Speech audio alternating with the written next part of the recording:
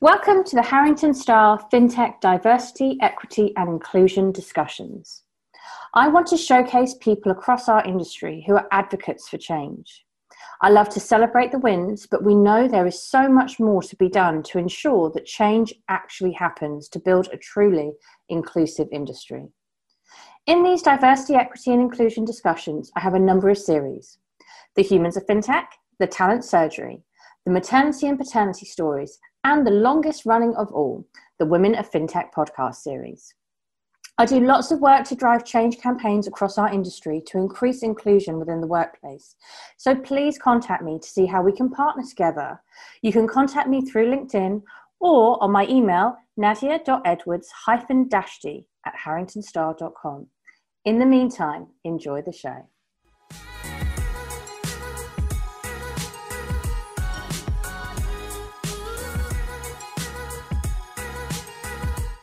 Welcome to the Women of FinTech podcast series. We are here today to celebrate the wins, raise awareness of the challenges, and walk the talk for change across the entire industry.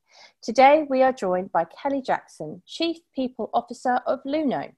Luno is a leading global cryptocurrency company with over 9 million customers in 43 countries and a team of over 700. As an award-winning Chief People Officer for Luno, Kelly sits on the senior leadership team with a global remit.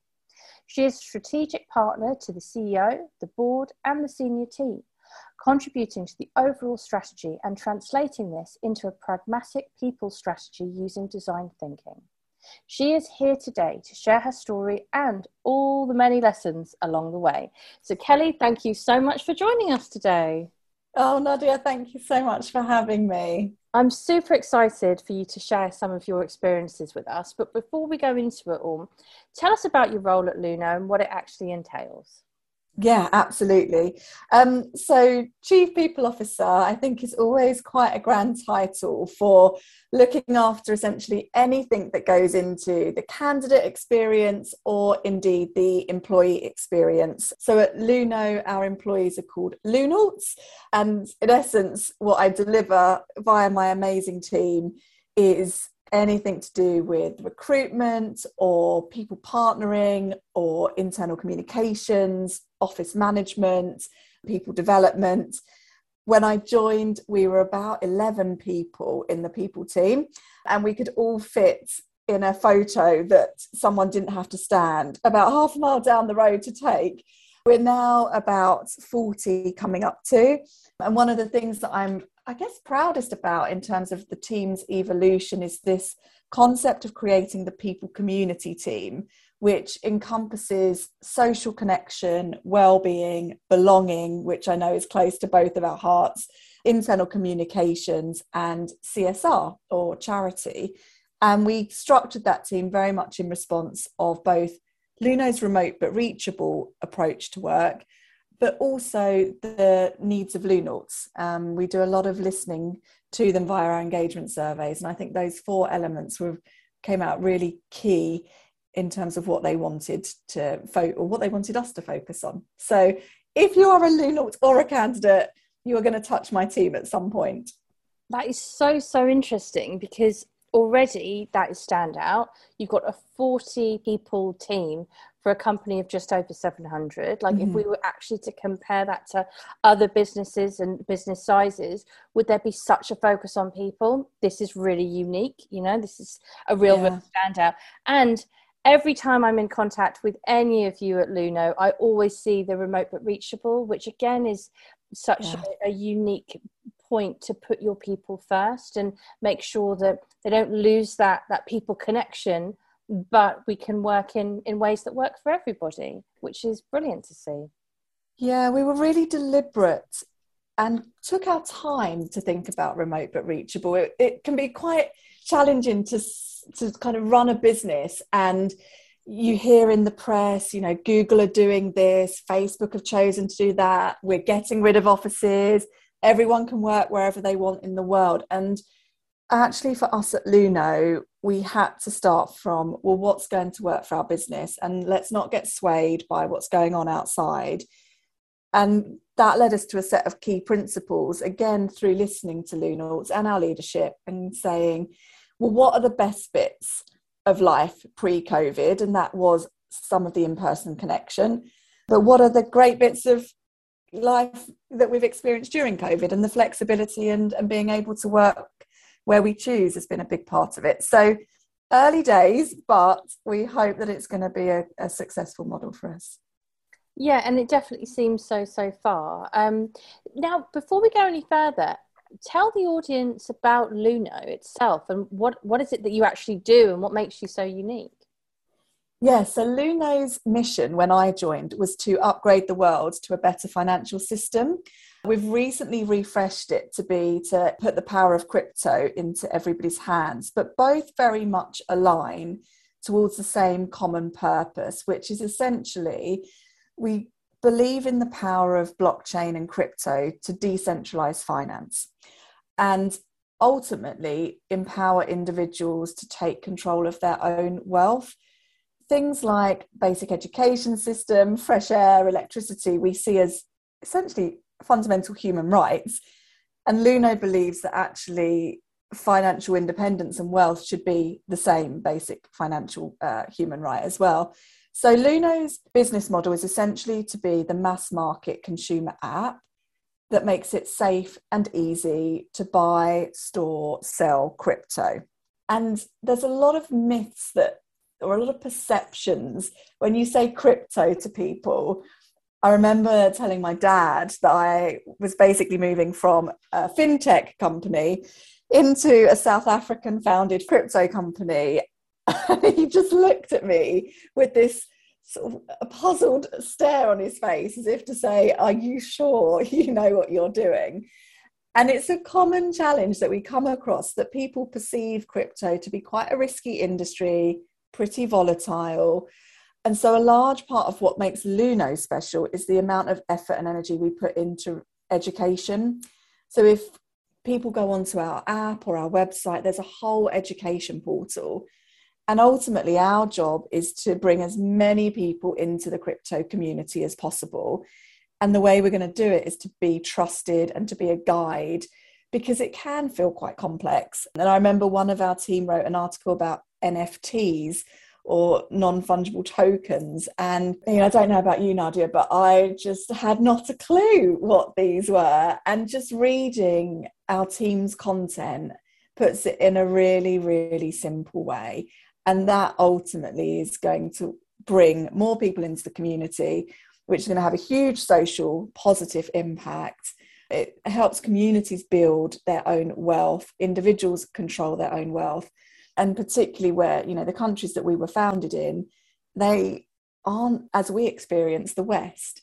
So you and I could open a Monzo or a Revolut or a Starling Bank app, all of which in 30 seconds. But there's a huge proportion of the society in emerging markets that are either unbanked or underbanked. So they don't have access to the financial system in the first place. So what's interesting is that in the West, we see crypto as an asset that we've got some disposable money, we want to invest it, let's, put some of it into crypto, whereas actually in a lot of other countries, it's actually a payment mechanism. And when your country is run either by a corrupt government, or you don't have access to a bank account, or there's rampant inflation, or there's exchange controls, so you can't pull your money out of the country, these are huge social problems that we believe at Luno crypto can help solve. And huge problems to be solved, and we should all be much more aware of, because you're absolutely right. You say crypto and we're also mainstream, aren't we? Oh, that's a bit risky. Well, wait a second, let's actually reframe this. Look at what you're doing and the people that you're helping worldwide. I think that's a much bigger impact and huge mission that you're on. And I love what you say about financial inclusion and financial human rights, because that actually is what crypto is changing at the moment. And it's really easy to pigeonhole crypto being something you don't understand and therefore risky. But actually it's disproving a lot of that. And look, we can see it with Luno's huge successes. I mean, the success has been phenomenal, and I know that you are super proud of it, and I'm sure your dad is as well, hearing about how it's all changed. But within this phenomenal success of Luno, you speak of delivering engaging, innovative and inclusive employee experiences, which I'm sure is the basis of how you've grown to over 700 and still growing. I wanted you to share a bit more of what that looks like for the individual as well. Yeah, absolutely. So a lot of our people experiences, if not most of them, they start from the position of listening, because we have such a diverse group of Lunauts. We're in more countries than we've ever been. We're hiring talent from so many different companies. People have different lived experiences, and the whole remote but reachable is actually allowing us to access talented individuals in locations and from different backgrounds that we might not have even contemplated before, because we were so fixed on having people within a commutable distance of an office. And it's very easy for teams to get quite inwardly looking and quite insular, really, in what they're designing. And the people team, although, almost 40 people, is still only 40 people's worth of lived experience. So we start from a point of listening, and that's either through our Luno Pulse, which is our engagement survey, which goes to the whole company, or a really important channel for us is our belonging group. And the belonging group was set up in response to protests against gender-based violence when I joined 2.5 years ago. And there were protests at the time in South Africa, and there wasn't really a channel or a mechanism for Lunauts to share how what was going on in the world was affecting them and their families. And the belonging group has evolved over the last 2.5 years, but it remains a really important voice to tell me and to tell the people team and the senior team what's really going on for Lunauts, things that we might not have even considered. So to give you an example, when we think about designing our social events, it hadn't occurred to me that if we ran an evening event, some of our Lunauts in South Africa might not be able to go, not because they couldn't get to the event, but actually because Uber drivers would not want to drive them home to areas in which they lived. So that excludes a certain group potentially from attending our socials, building relationships across the business and being part of something. So now we look at it and go, right, what can we do to solve for that problem? You spoke a moment ago about financial inclusion, and we've just launched an employee share plan. Well, our parent company has, and our parent company is based in New York, and it's a fantastic opportunity to be part of the growth of Luno and the growth of the whole set of subsidiaries. But the original threshold in which you had to purchase financially excluded a large proportion of our Lunauts, simply because you're looking at a New York-based company and then you're comparing that to the salaries in Malaysia or Indonesia and South Africa. So we've worked with the parent to lower the threshold. So again, it's a great example of collaboration between our parent company and Luno and responding to feedback from Lunauts. If we take COVID over the last couple of years, I genuinely believe, we talk about the great resignation, the way companies have treated their employees during COVID will really drive whether they keep their employees or they will fall into the whole great resignation trap. And Luno's approach was always very people first. So we would do things like introduced hourly COVID leave. So if you needed to do the homeschooling, you could take this leave that you didn't need to book through the system. You could take it in hourly blocks. It just took away the guilt that people felt when they were trying to balance either being a school teacher or having to run errands for a family member or friend who had COVID. So that was one initiative that we did. Last year, we introduced Luno long weekends. So there were 2 kind of long weekends that we gave everybody the same Friday off. And for our customer success team that couldn't quite fit into that, they got 2 extra days leave.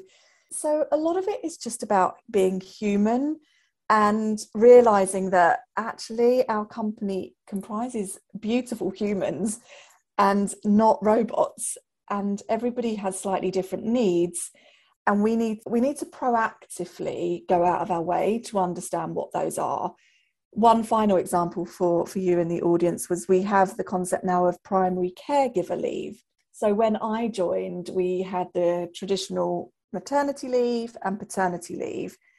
But actually, if you're a gay couple who is bringing a child into their family, well, you're stuck with the 4 weeks of paternity leave in the way that it was structured previously. And it might seem obvious when you look at a policy and go, oh yeah, actually, that's not particularly inclusive. But when it doesn't affect you on a day-to-day basis, you really got to work and take responsibility for working hard to uncover things that you would tend to just ignore, quite frankly, because it doesn't necessarily impact your immediate world.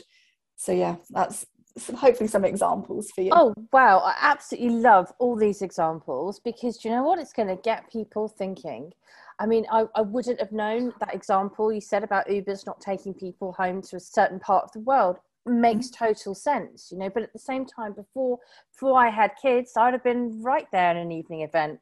Now I'm out, and it's not even a choice of mine. It's just like I can't. I think it's really important that you're going you use the word proactively. You're being so proactive to find out what are people's needs and how can you respond to them to include them. I think this is really, really standout stuff, because your belonging group, what it's done is it's really showing how you're building psychological safety within the company to know what the problems are. Very often I have questions from companies saying, how do we know? How do we get people to talk to us? But actually having a group such as this, rather than sending one survey out and expecting people to talk to you, you've created a group in response to something that happened 2.5 years ago. You've built this group. You've built safety within this group. You've allowed for people to not just put their hand up and say this is a problem, but you've solved that problem. So there isn't any diversity fatigue at all within this group, because people are seeing the response to problems. They're seeing the belonging group as a solutions group. And that is super, super powerful and really exciting for me to hear, and just amazing that you shared that with us, because that's a huge part of what this is about. It's the how-to, it's collaboration across the industry so we can all get better. And I loved within that you spoke about being human beings, and that draws me to my next question, because you talk a lot about showing up as a human being, and I really love what you stand for with this, so I wanted you to share that with the audience as well. Yeah, personally I find it takes a lot of energy to come up with multiple personas, so when I talk about being human at work, for me personally, I have very much tried to be, I guess to use the cliche term, authentic. I have in my career tended to leave the office very loudly because, like you, I'm a mum and I have a deadline upon which I need to leave. You know, it's ironic we talk about the office now. Now it's I must finish my call by this time to get her from the bus stop. But, you know, for much of my career, it's actually no, here are the times I can get in and here are the times I have to leave. And my team has always known my home situation, because it's important, I feel, for me to role model for men and women that actually it's okay to have a life that isn't within the paid work environment. And at Luno, the reason I joined actually 2.5 years ago was because Marcus, our CEO, talked about creating a culture where you could be the best version of yourself. And that really resonated with me, because at Luno, we do a lot of work on self-awareness. We use a tool called the Enneagram, which is an amazing tool. And we use that to develop awareness of self and awareness of others. And we talk about growth and all of the opportunity that we want to give somebody to become that best self. And recently I got some feedback via one of my team from a new nought, so a new employee. And it was Really the loveliest comment, because they said they finally feel validated. And in previous workplaces, they'd felt misaligned with the culture and that they were the problem or that they were too soft. And she said she felt fully embraced by Luno and free to be herself in all her softy glory. And I just thought, actually, for all of the things that we do at Luno, having that sort of feedback is amazing. But one thing, Nadia, that I'm grappling with, and it probably comes up a lot in what you talk to people about, is, well, when we talk about being your best self, is that inclusive in itself? As I learn more and more, and I learn daily from Lunauds about their own backgrounds and how the world shows up for them. But when I think about my position where I don't have to code switch, I don't have to hide myself because I'm one of the most senior people in the business, it's easy potentially for me to role model these behaviours. You know, if you're subject to black tax, which was a term that the Belonging Group talked to me about the other week, which is particularly in South Africa, you know, you send back a proportion of your income to help your families out. I don't have to do that. So all of my energy at work can go into being the best possible version of myself, because I'm not spending any energy or very little energy on all of these things outside of work. So, you know, we're both very much aligned on Luno is a culture where we are inclusive. We do want to create a sense of belonging. But actually, as we think into the future about designing these inclusive experiences, it's actually, where's the equity? So how do we build in equity into these so that everybody at Luno gets the opportunity to be the best version of themselves as far as they want to be? And that's the key, isn't it? It's as far as they want to be. And I think that there's some really nice sentences that people put out there, but what you've just done there is you've broken down one that we're actually saying quite a bit across this industry now, which is a great first step, but actually breaking it down to the individual. And that's all we can do for any of this, is really celebrate that individuals have individual circumstances and individual desires. And I really learnt that through my maternity and paternity series of this podcast, where, you know, the resounding message from all the mums and dads across the industry, not all of them, but a lot of them, telling me, look, it depends on who you are and what you want, what your life actually looks like and what support you have, and whether you want to come back to work, and actually whether you want to stay within work through the whole time but want help with that.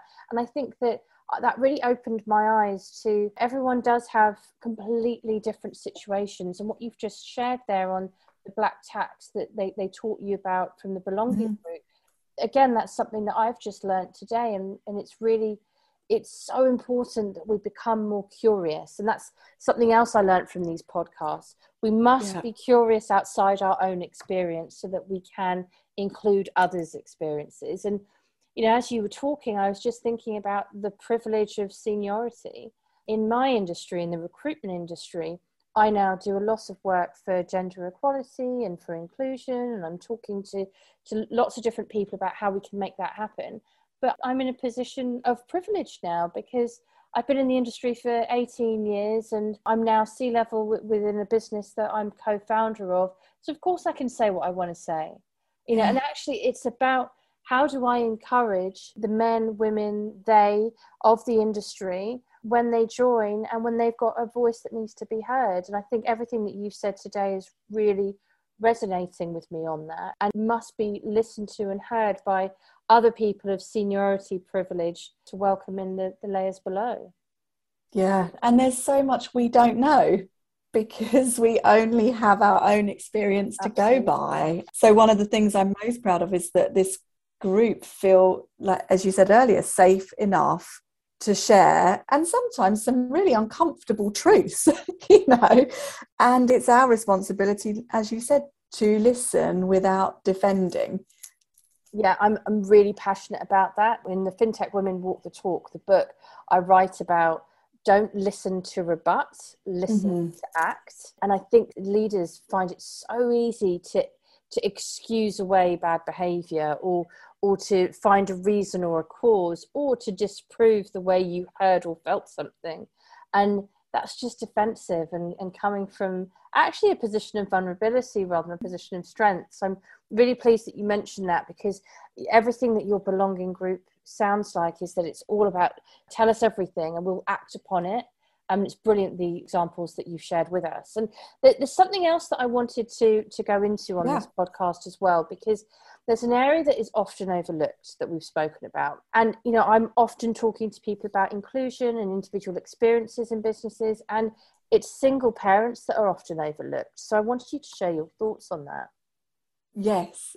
And this one resonates with me because I've been a single parent, as you know, for about 9 years now. And ironically, my career took off at the point of separating.